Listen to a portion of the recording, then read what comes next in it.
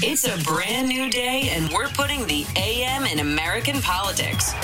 We've seen the darkness of division and despair and are now jumping into the light of a bright path forward. Progress is here, and we're sharing its story with you, for you, all with the help of Signal Boost. Now, here are your hosts, Zerlina Maxwell and Jess McIntosh.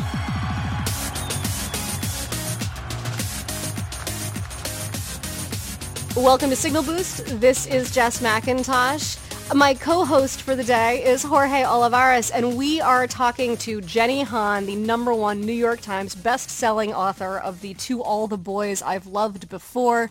Of course, the final in the trilogy film installation, To All the Boys, Always and Forever, dropped on Netflix.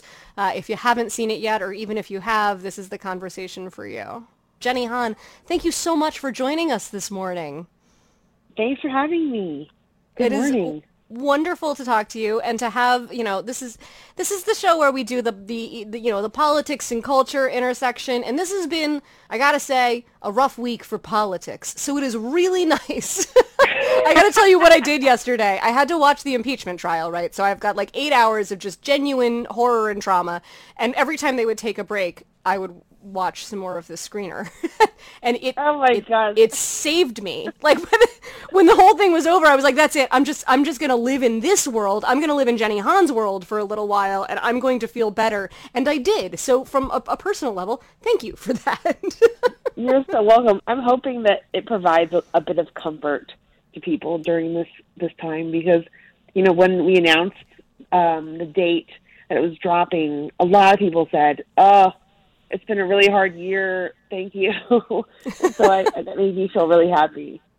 Yeah, I wanted to ask about that because I know there's such a conversation going on around every film release date, and some directors really wanting to keep their projects on the big screen and not put it out on Netflix and not do So what was your sense knowing that we were going to be viewing the final of this trilogy sort of in our houses, maybe not with the parties that we would have held to watch them otherwise, maybe, just maybe by ourselves? Like, what was your thought about how you wanted to see this released and how you feel about the fact that it's happening in time for the weirdest Valentine's Day ever?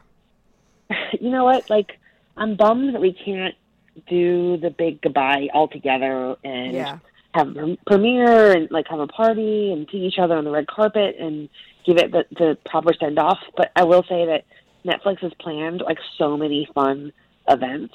Lana and Noah and I are doing a Twitter watch party tomorrow night. They've got a lot of surprise little goodies ahead of you. So I don't know. In a way, I think that it's more than just making the best of it. I think it's going to be really fun. Yeah. I'm sure it can't not be. This is a fun story. This is a fun thing in life. I love it that you basically set out to try to resurrect a rom-com and do it in a way that hadn't been done before. And I was reading previous interviews of yours, and I found one where you talked about being inspired by Little Women, which was not at all something that I had assumed while watching these movies. So explain that genesis and what kind of character you were trying to make with Lara Jean. You know what? The Little Women aspect was a kernel in my mind, very early on when I first conceived of the book. And I knew what the book was going to be about, but I was just thinking about what kind of girl Lara Jean was. And then I started thinking, I knew it was a book about sisters, too. So I was thinking about Little Women in that I think so many women look at that story and they go, I'm a Jo or I'm an Amy, and they claim they're sisters, and then no one ever says I'm a Beth, because Beth is the boring one. Beth just wants to stay home and play the piano and be with her mom. Dies. Yeah, and then she dies, and so she's got a bad arc.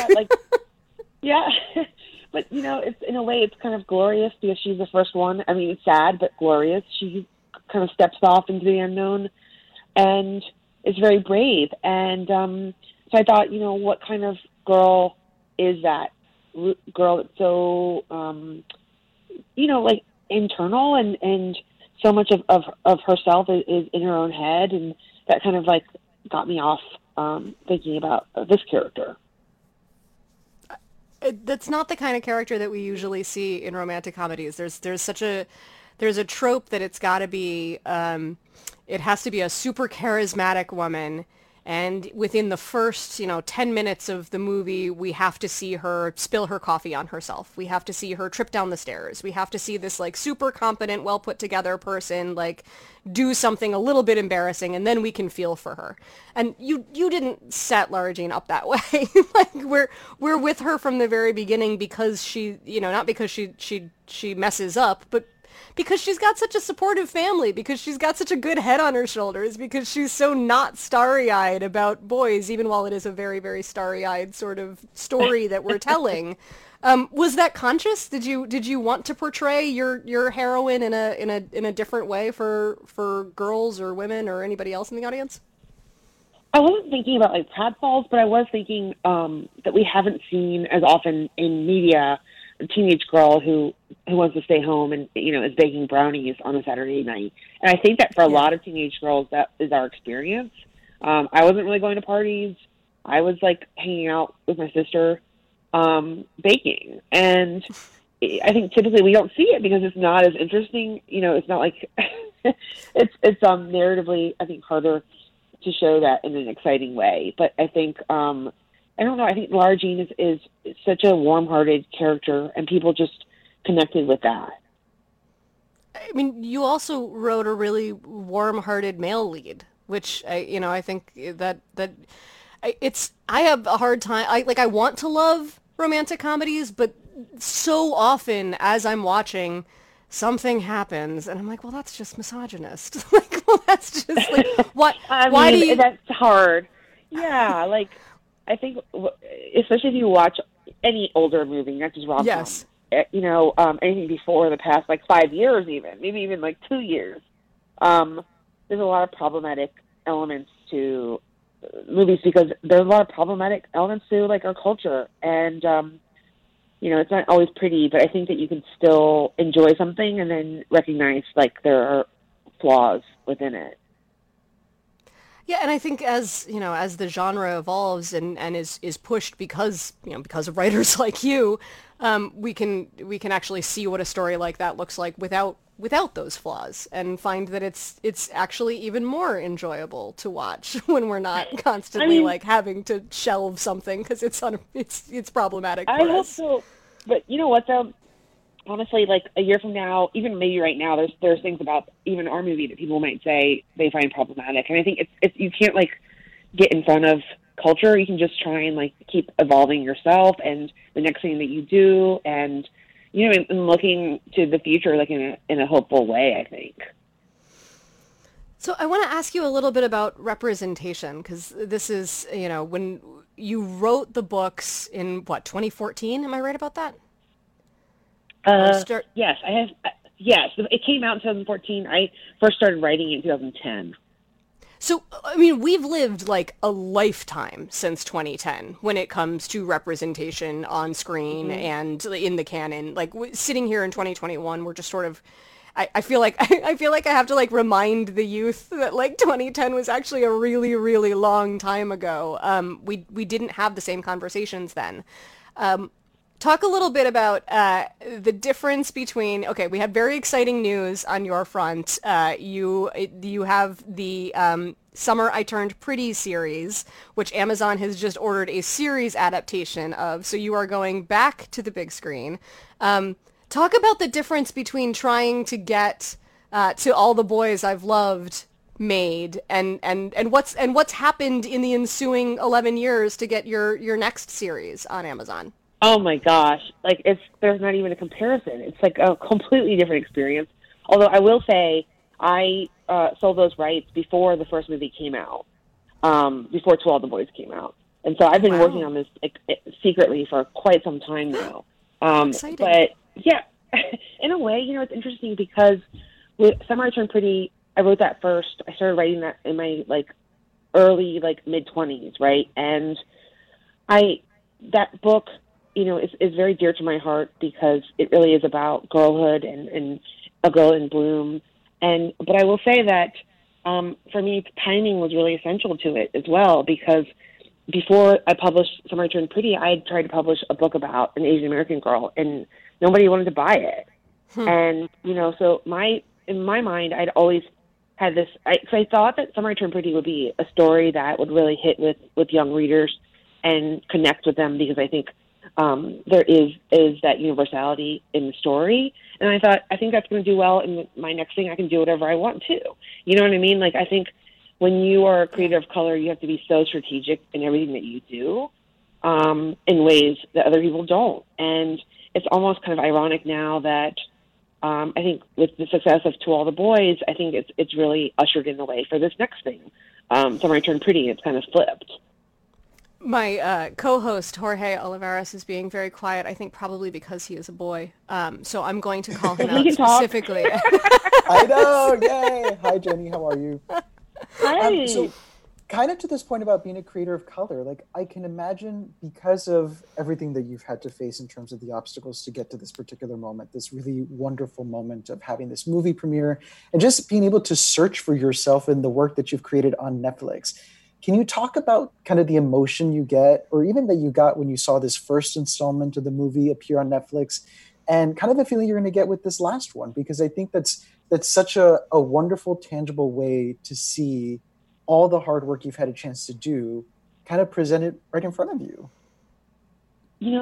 I never even can fathom how emotional it's going to be until then I'm in it. I'm always like, okay, I'm ready. And then I felt like a lot of emotion when we were dropping the news, and people were sending me really lovely messages and saying how much it's meant to them. And it's, obviously it's meant a lot to me as well. And I think with the first film, I think that moment for me really was being able to deliver a story starring an Asian American teen girl, not only to the young people today who hadn't seen it, but so many people like my age and older reached out to me as well, saying how much it meant to them, because they never had that experience as a teenager. I never had it either. And to me, I think that's what has made this whole thing so special. And now, as I'm like saying goodbye to it, it still feels really special, and it's emotional to kind of close this chapter and move on to the next thing. And like, I just hope that it will have opened maybe the door a little wider for the next thing, and that we can just see more of these kind of stories, but also like different stories from different kinds of creators. Mm-hmm. I'm curious, like, when you watch either, I mean, I'm assuming you've already had a chance to see this final film before, obviously, premieres tomorrow on Netflix. But like, when you watch many times. each of these, I know, you're like many times in the edit room. But like, when you watch each of these films, do you see it from the perspective of the creator of this whole series, the book, and kind of with that lens on? Or are you watching it as that like nostalgic person who remembers what teenage love was all about? Or is it all one and the same? I think I can't even separate those two things. Like, I always have my creator hat on, and, I am like probably the most like critical person of myself and like everybody else. I'm a Virgo, I guess. So even though I don't believe in it, I'm a Virgo. I'm sorry, it happens. So I can't separate them, but I can still like appreciate, I can still appreciate it just as a storyteller looking at the story. Mm-hmm. I think something that's so unique about this particular moment, like about the young kids that are going to be able to watch this film tomorrow, is like they've spent the past year not at high school, unable to kind of develop the teen love that they see on the film. And I'm just so curious about like how they'll be able to take this and remember what it was like just last year or 2 years ago, like the opportunity for love and how love can blossom at such a young age. It's such a weird thing. What? It breaks my heart. I mean, yeah, it's not even just like love, but I think there's so many seminal moments to finishing out high school, and you like, especially for kids in the suburbs, like prom is like a really big thing. It's like your one night that you get so dressed up and like it's all eyes on you. And I looked forward to that so much when I was in high school, and I feel sad for a lot of people that can't happen. I think it is a bummer, but there's so much ahead of them, and there's so much like still to go. I think I also feel sad when I think about elderly people who wanted to travel or go on one last trip, and like it's just so many people have lost so much during this time, And it really is sad, and I hope that you can find like comfort wherever you can find it. If it's just a movie for an hour and a half, that makes you forget for a moment. I mean, honestly, that's where I think most of us have found most of the comfort. Like it's in internet videos of animals being happy, and it's in movies. Yes. That's what we've got. And I love that, you know, so often when we're talking about representation or when we're talking about a first, the content is about the struggle, and that is good and important and needs to be told. But your film centers joy. Like it is an Asian American girl, it is an Asian American story, but it is not about the Asian American struggle for identity. It is about love. It's about so I guess in the last couple minutes that we have, talk a little bit about centering joy in your work, and maybe we can all figure out how to center it in our lives a little bit more. Yeah, I mean, I think that so often when we see stories about people of color, it's really about pain and struggle and triumph over that pain. But, you know, I think that it's been, people have had this belief that the wider audience is only interested in that facet of the experience, where, you know, that's one piece of it, but there's so much more to it. And I could say for myself that, you know, being Asian American is not the most interesting thing about me. You know, it's a piece of me, it's a part of my identity. But I think we have so much to offer and share with the world. And to me, centering joy is really about like centering people's humanity, and to say that we're all different, but we're also so alike as well, and to find that commonality. Yeah. This feels like sort of like the quintessential like family movie. Like I can see like the kids who aren't able to like go on the dates and watch this like they would want to. Like this is the kind of thing where you could watch it with, like, parents are going to like it, and like kids are going to be able to talk. Like this is going to spark conversations, and this is going to spark like good, healthy conversations with the people that you're watching it with. And there's really no part of the audience that it isn't appropriate for. So it seems like a really happy thing to have this weekend in your home. Is there anybody in particular that you hope, or any message that you hope in particular gets taken away from this? I think overall for me, the story really began with me thinking about the way that families change and how that can be really hard. And it's something that never stops happening in your life. Your family is going to continue to change. And even as you lose a parent, or, you know, people break up, there's new life. There's also so much like beauty in that. And I think the message would be that it's okay that it happens. And to be able to see that there are great things that can come out of change. I loved that you wrote a sympathetic stepmother character. It's one of my biggest pet peeves is like why did we just decide everybody from the dawn of time that all stepmother characters had to be evil, and that was the only way that they could be, when there are so many wonderful women who, you know, who are doing their best. And it was nice to see that represented, and I'm sure there are a lot of stepmoms out there who are going to be happy to see that on screen. Are you a stepmom? I'm not, but I have a few really close in my life, so this is something that like I have heard a lot of. It sucks. It sucks when like every fairy tale story that you can read your stepkids involves you being a monster. Like it's not easy. So I just wanted to, you know, on their behalf, thank you for doing that. So nice. I've never heard that before. That is so nice. I really appreciate it. I think it's real. You'll hear it again, I'm sure. I know a lot of people too who are stepmoms, or who are important like maternal figures without being their actual mom. And it is nice to be able to celebrate them. Yeah, I mean, families are all kinds of shapes and sizes, and you know they don't necessarily look like the one version, and you know, rom-coms shouldn't necessarily look like the one version either. And I love that you've made something that you know, it's going to be in the canon forever, and it's changed the canon. So you know, thank you for doing that, and also for hanging out with us this morning. Do you have big plans to watch tomorrow? You're going to be on Twitter with Noah Centineo and. Yeah, and Lana, I'll be on Twitter. That's what I'll be doing. That's very exciting. That's the most exciting that we get right now.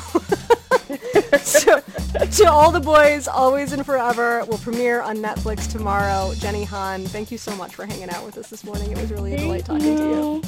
We'll be back tomorrow with another Signal Boost podcast.